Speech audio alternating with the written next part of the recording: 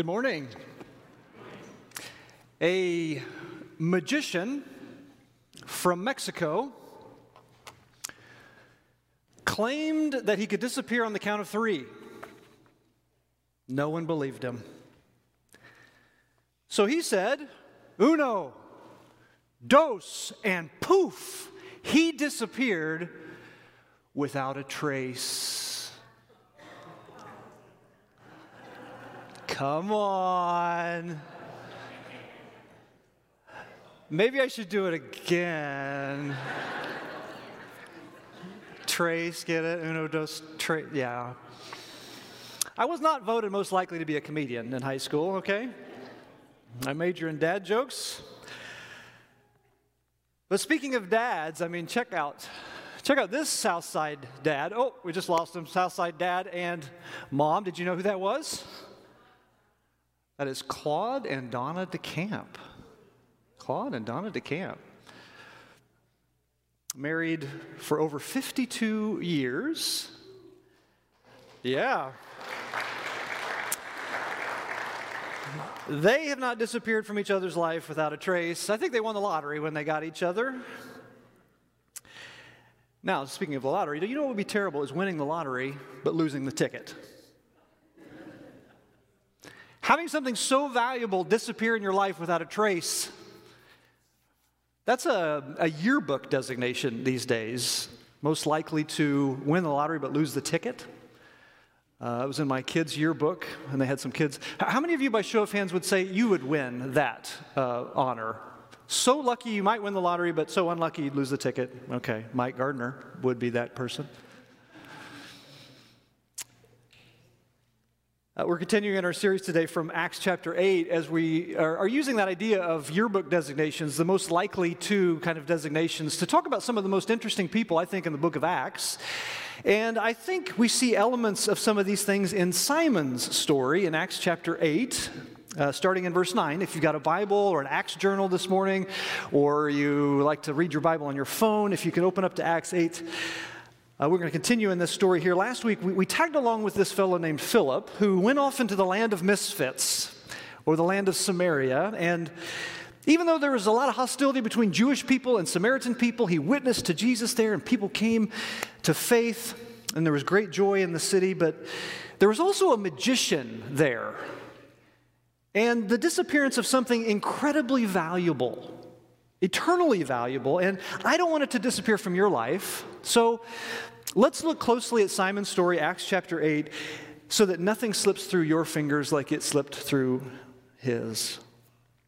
First of all, I want to take a hard look at the magician in the story. Acts chapter 8, verse 9. Now, for some time, a man named Simon had practiced sorcery in the city and amazed all the people of Samaria. He boasted that he was someone great.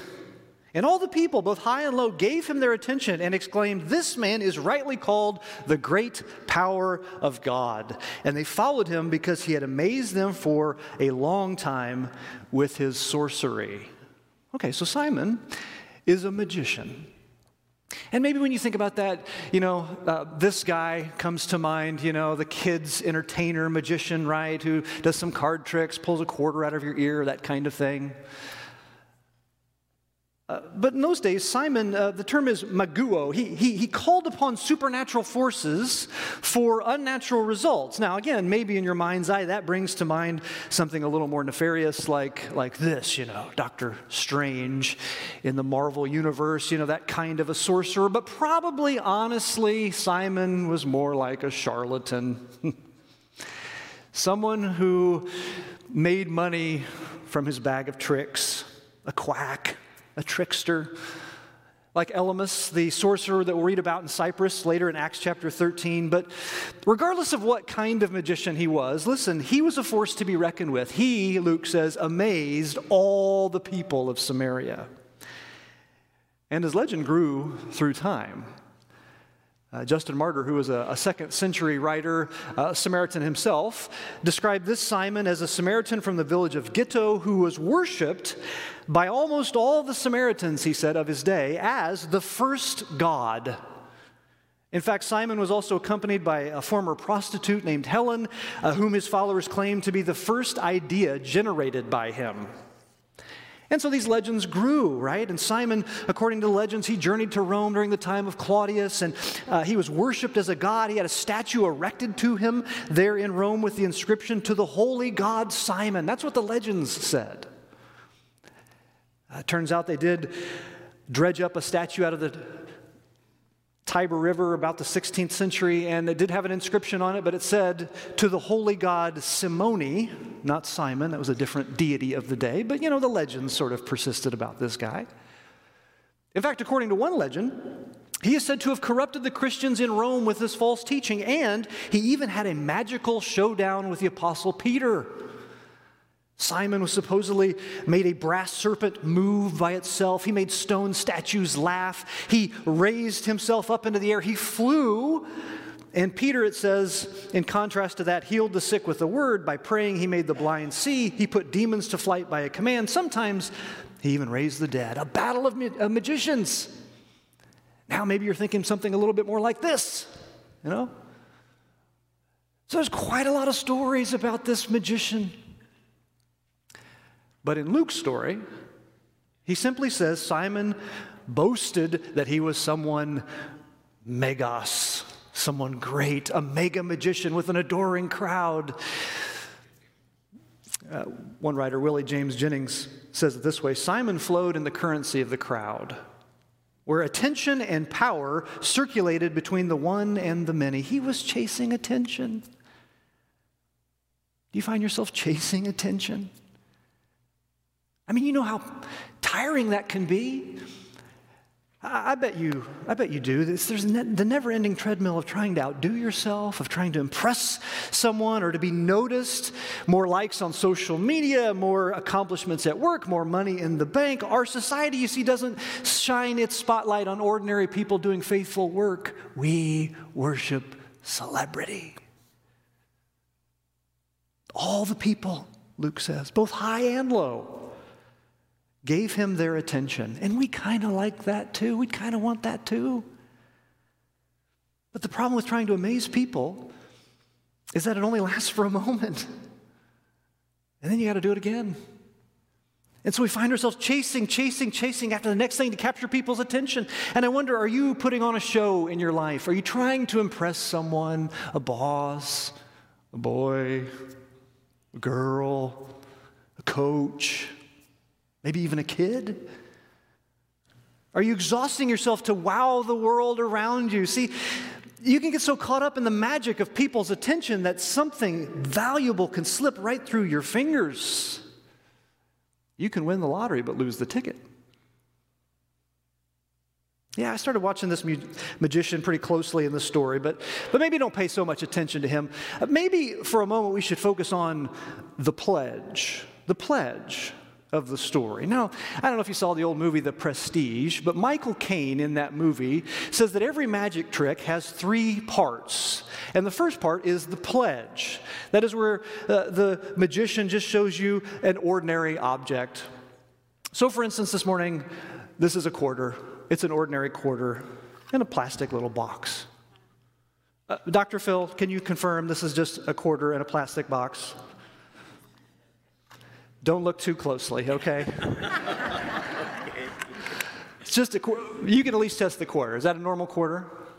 It's not gold? Okay, good. Okay. That's the pledge. And Simon, in this story, our magician, seems to do the same thing. Philip, you see, came into town. He started taking people's attention away from Simon. And Philip's one of these 7 appointed church leaders from Jerusalem in Acts chapter 6. And he's on the move now. He's proclaiming Jesus as the Messiah. And then we get to verse 12 of chapter 8. And it says, these Samaritans, when they believed Philip, as he proclaimed the good news of the kingdom of God and the name of Jesus Christ, they were baptized, both men and women. Simon himself believed and was baptized, and he followed Philip everywhere, astonished by the great signs and miracles he saw. Now, there's nothing more ordinary than water. This is sort of the pledge of the story. People are getting wet. There's baptisms. But what is astonishing is that Samaritans were getting baptized. You see, in their world, People would get baptized primarily to join the people of God, the Jewish people. And Samaritans hated Jewish people. For a Samaritan to get baptized? But Philip told them about the promise of Jesus, a Jewish Messiah who welcomed all people, forgiveness, a new start, a new family of God. And they were moved by this sort of ordinary pledge of water. They felt like they won the lottery, so they entered the waters of baptism, and they allowed a hated Jewish man, Philip, to not only touch them, but to take them down under the water and to bring them back up into new life. It was astonishing. But Simon the magician, I think, sees a trick to be had. He knows all about the pledge. So he too gets baptized in ordinary water, but did you notice how Luke described it? In verse 13, for instance, he said, Simon himself believed. I suppose you could translate it, even Simon believed. You kind of get the sense Luke couldn't believe it. In fact, there may even be a little bit of a hint that this was too good to be true in Luke's mind. Again, notice in verse 12 when he talks about how the Samaritans were baptized, he gave the content of their belief, the good news of the kingdom of God, the name of Jesus Christ. This is what they believed. But when he described Simon's baptism in the very next verse, he just said, Simon himself believed. He gave no content to his belief. What exactly did he believe? I don't know, but all we know is that he followed around Philip like a rock star groupie. He loved the signs. He loved the miracles going on. Could it be Simon endured the waters of baptism just to learn Philip's tricks of the trade? Jesus knew people like this in his own ministry. John chapter 2 says, now while he was in Jerusalem at the Passover festival, many people saw the signs he was performing. And they believed in his name, but Jesus would not entrust himself to them, for he knew all people. You see, you know this. There are people that will wander along with the crowd to see something ordinary become exciting. They will do what the crowd does. They will say what the crowd says, even in a church. But in their heart of hearts, there's no commitment, there's no decision, there's no content to their baptism. Water for them is just... this is water. An ordinary pledge in a magic trick. But the problem with that kind of thing is that chasing excitement in religion, it only lasts a moment. Once you see the firework explode in the sky, then the dark sky starts to surround it again, and you start looking for the next thrill. And people, it seems, start chasing and chasing and chasing after the next crowd pleaser. And I wonder for us, are you here today sitting in ordinary chairs looking to be wowed? Maybe even following the crowd in this room, not into commitment, into Jesus, but into entertainment, looking to be wowed. Now, the trouble is, you can get so caught up in the magic of the majority opinion that something valuable can slip right through your fingers. You can win the lottery, but lose the ticket. Yeah, I looked at the pledge in this story, but then I was interested in the turn of the story. Again, Michael Caine in the movie says the magic trick has three parts. There's the pledge where the magician shows you just an ordinary object, and then there's the turn in the trick. That is when the magician takes something ordinary, like this quarter and this plastic sleeve, and he turns it into something extraordinary, you know? So just put this quarter in this little sleeve right here, you know, and you put it in here, and voila, the quarter is gone, right? Okay.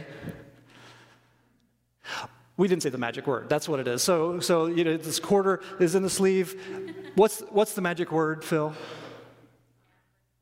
Abracadabra. Well, my parents taught me please and thank you were the magic word, but that's okay. We'll use yours, okay? So abracadabra. So then you put this in here and you say abracadabra, and is it gone now? Whoa. The turn. Simon attempts the turn, it seems, in this story. The crowd is captive. Philip is doing miracles. And then some other people join this show. Look at verse 14 with me. When the apostles in Jerusalem heard that Samaria had accepted the word of God, they sent Peter and John to Samaria. When they arrived, they prayed for the new believers there that they might receive the Holy Spirit, because the Holy Spirit had not yet come on any of them. They had simply been baptized in the name of the Lord Jesus. Then Peter and John placed their hands on them, and they received the Holy Spirit. And when Simon saw that the Spirit was given by the laying on of the apostles' hands, he offered them money, and he said, "Give me also this ability so that everybody on whom I lay my hands may receive the Holy Spirit." Now, this is the mystery. This feels like the mystery of magic. All these Samaritans believed in Jesus. They went into the water of baptism, and they went under, but the turn hadn't happened in their life yet. The Spirit had not come into their life. In so many instances in the New Testament, a person's baptism and the Spirit's coming into their life happened in one movement. Why is there a delay here? Does anybody know? Because I don't really know. I thought maybe somebody would chime in. Brandon's teaching a class in a month about the Holy Spirit. You should go and ask him about this. I'm not sure. I don't know. But here's what I do know. I do know that this is a major movement of the expansion of the church in the book of Acts. God's work in the world is changing. What I do know is that Jesus called his followers in Acts chapter 1 to be witnesses in Jerusalem and in all Judea and in Samaria and to the ends of the earth. In Samaria, it's happening right here, right now. Maybe God wanted his apostles to witness this movement. Maybe he wanted his whole church to participate in this movement. This growth was not just a maverick missionary out doing his thing. It was endorsed and embraced by the whole church, and Jews and Samaritans who hated each other were now becoming one family in Christ. I don't think we understand just how big that is. I was trying to think, okay, so I thought if we could put ourselves somehow in their shoes, what hated people would we embrace only in Jesus, you know? Like Jews and Samaritans, they just hated each other. It'd be like Americans joining with Vladimir Putin right about now, right? Could you imagine, welcoming him and loving him and laying your hands on him, not to throttle him, but to love him, to welcome? That'd be tough. Or I thought, Jews and Samaritans hating each other. It'd be like Americans with like Islamic terrorists, maybe, just this sort of hatred, but only in Jesus would we love them. What hated people come to mind? Well, I saw this T-shirt and I thought maybe this would work as well. Maybe, there we go. 2 things I hate: politicians and pedophiles. Man, that is harsh. Wow. But it kind of brought to mind, like, who are two groups that would come together? Like, what would that look like? What hated people could we embrace only in Jesus? And I thought of Justin Bieber, maybe. Well, that's not nice. I don't hate Justin Bieber. What hated people, let's get serious again. What hated people could we bring together, but only in Jesus? Well, Chicago Cubs fan, that is. That's 2 digs on the Cubs already early in the baseball season. I got to get my licks in. Maybe Cardinal fans are what come to mind for you. I don't know. But Jews welcoming Samaritans in Jesus was huge. In fact, do you remember the last time John, who now comes to Samaria with Peter, do you remember the last time John interacted with people of Samaria? Do you remember what he said? Luke chapter 9. They didn't welcome Jesus in, and he wanted to call down fire from heaven and burn the place to the ground. But instead of seeing the fire of God's judgment, now he sees the fire of God's Spirit. Instead of excluding those half-breed Samaritans, they're including them in the name of Jesus. Peter and John humbled themselves to travel to these Samaritan people, to put their hands on them, to pray for them, and for God to include them. And that's a prayer God delights to answer.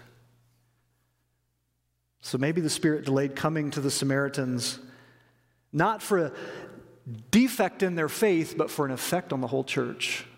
The Samaritan Pentecost, the Spirit came on a whole group of people. That's not the normal pattern of personal salvation as we think about it, but it was the turn. It was the magical moment when the whole new group of people joined the family of Jesus. But there was one who missed it. Simon was So busy trying to figure out the turn that the Spirit of the living God slipped right through his fingers. He won the lottery. The gospel was right there. New life in Jesus Christ, a new beginning, peace, a whole new family relationship with the ancient enemies of the Samaritans. He won the lottery, but he lost the ticket.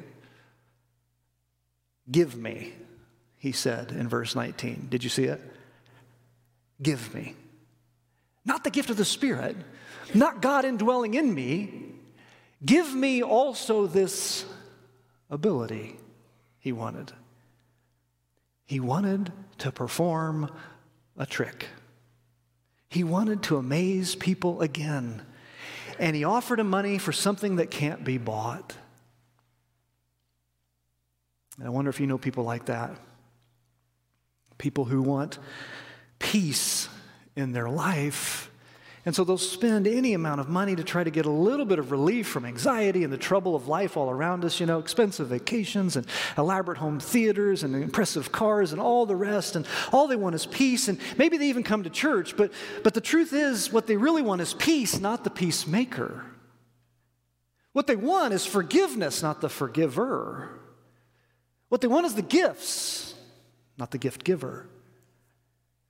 And so they get caught in a cycle of sin and searching, chasing for the turn, We want that sort of magical thing that will free us and release us and make us happy and safe and successful and all the rest. Is it a new phone? Is it a new technology? Is it a new job? Is it a new husband, a new wife? Is it retirement? What is it?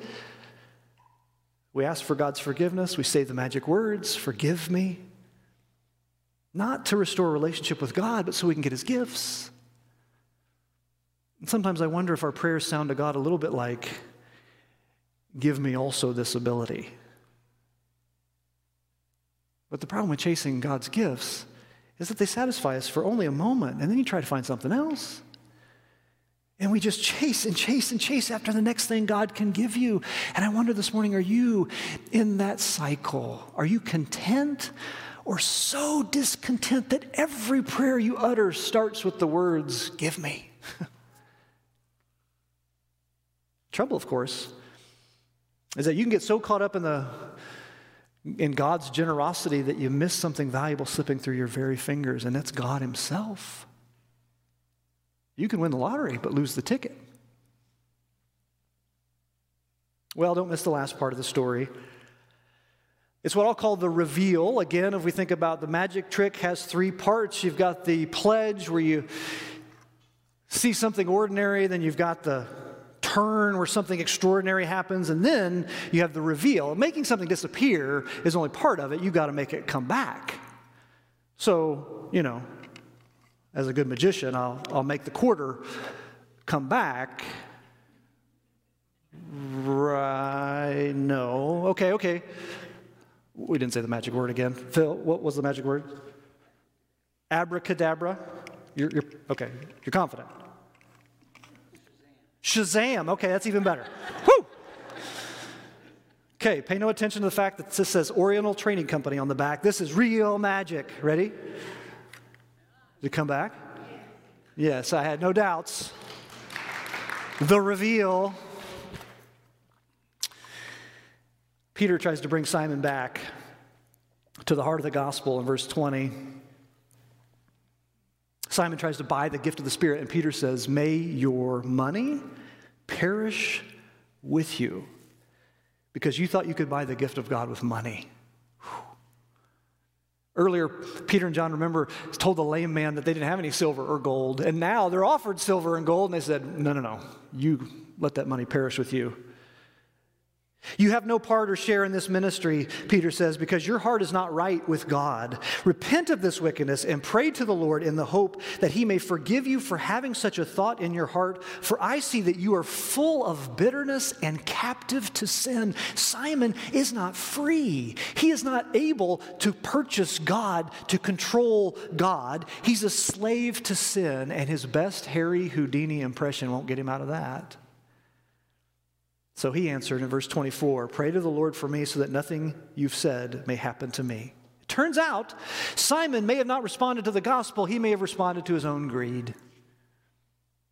The same kind of greed earlier in the book of Acts that led Judas to a betrayal of Jesus and of his own suicide. Same kind of greed earlier in the book of Acts that led Ananias and Sapphira to their own shame and early grave. The same greed that you and I can have when we try to control God for our own purposes, our own pleasures, our own desires. You see, this story of a magician, I think it exposes a common question that honestly causes us to miss out on God's gospel. It unveils, I think, why we win the lottery but can sometimes lose the ticket. And asking this question shows that our heart is not right before God. It shows that we're captives to bitterness and to sin. This is the question, I think, that holds us back from God's reveal, from the prestige of this beautiful thing in the gospel. Here's the question I think Simon stumbled on in his mind. It's the question that falls so often on our lips. It's a question that's a problem. And the question is, what's in it for me? What's in it for me? If you focus on that question, you will miss the magic of what God is doing all around us. What's in it for me? We don't know if Simon ever repented. Tradition certainly doesn't think so. I don't know if he did, but you can. You can drop the show. You can forget about the crowd this morning. You can quit the chase right here and right now, and you can let this God produce that reveal, that prestige in your life. Because after all, God's own Son disappeared in death on a cross, but God brought him back. And he'll do the same for you. If you trust him, if you truly give him your allegiance, he'll do the same for you. Now, wouldn't that be pretty magical? Father, we give ourselves to you today, and we ask for your forgiveness when we have chased and run after so many other things, and we've let your gospel slip through our fingers. We've let your presence and the gift of your Son fall to the wayside as we chase other things. We pray that we would be a people, Father, who value you and value your love and your compassion in our lives, and that we'd be a people that would share that with others. Help us this week to experience your presence, Father, and to find ourselves truly grateful, truly content, because you are enough. It's in Jesus' name that we pray. Amen.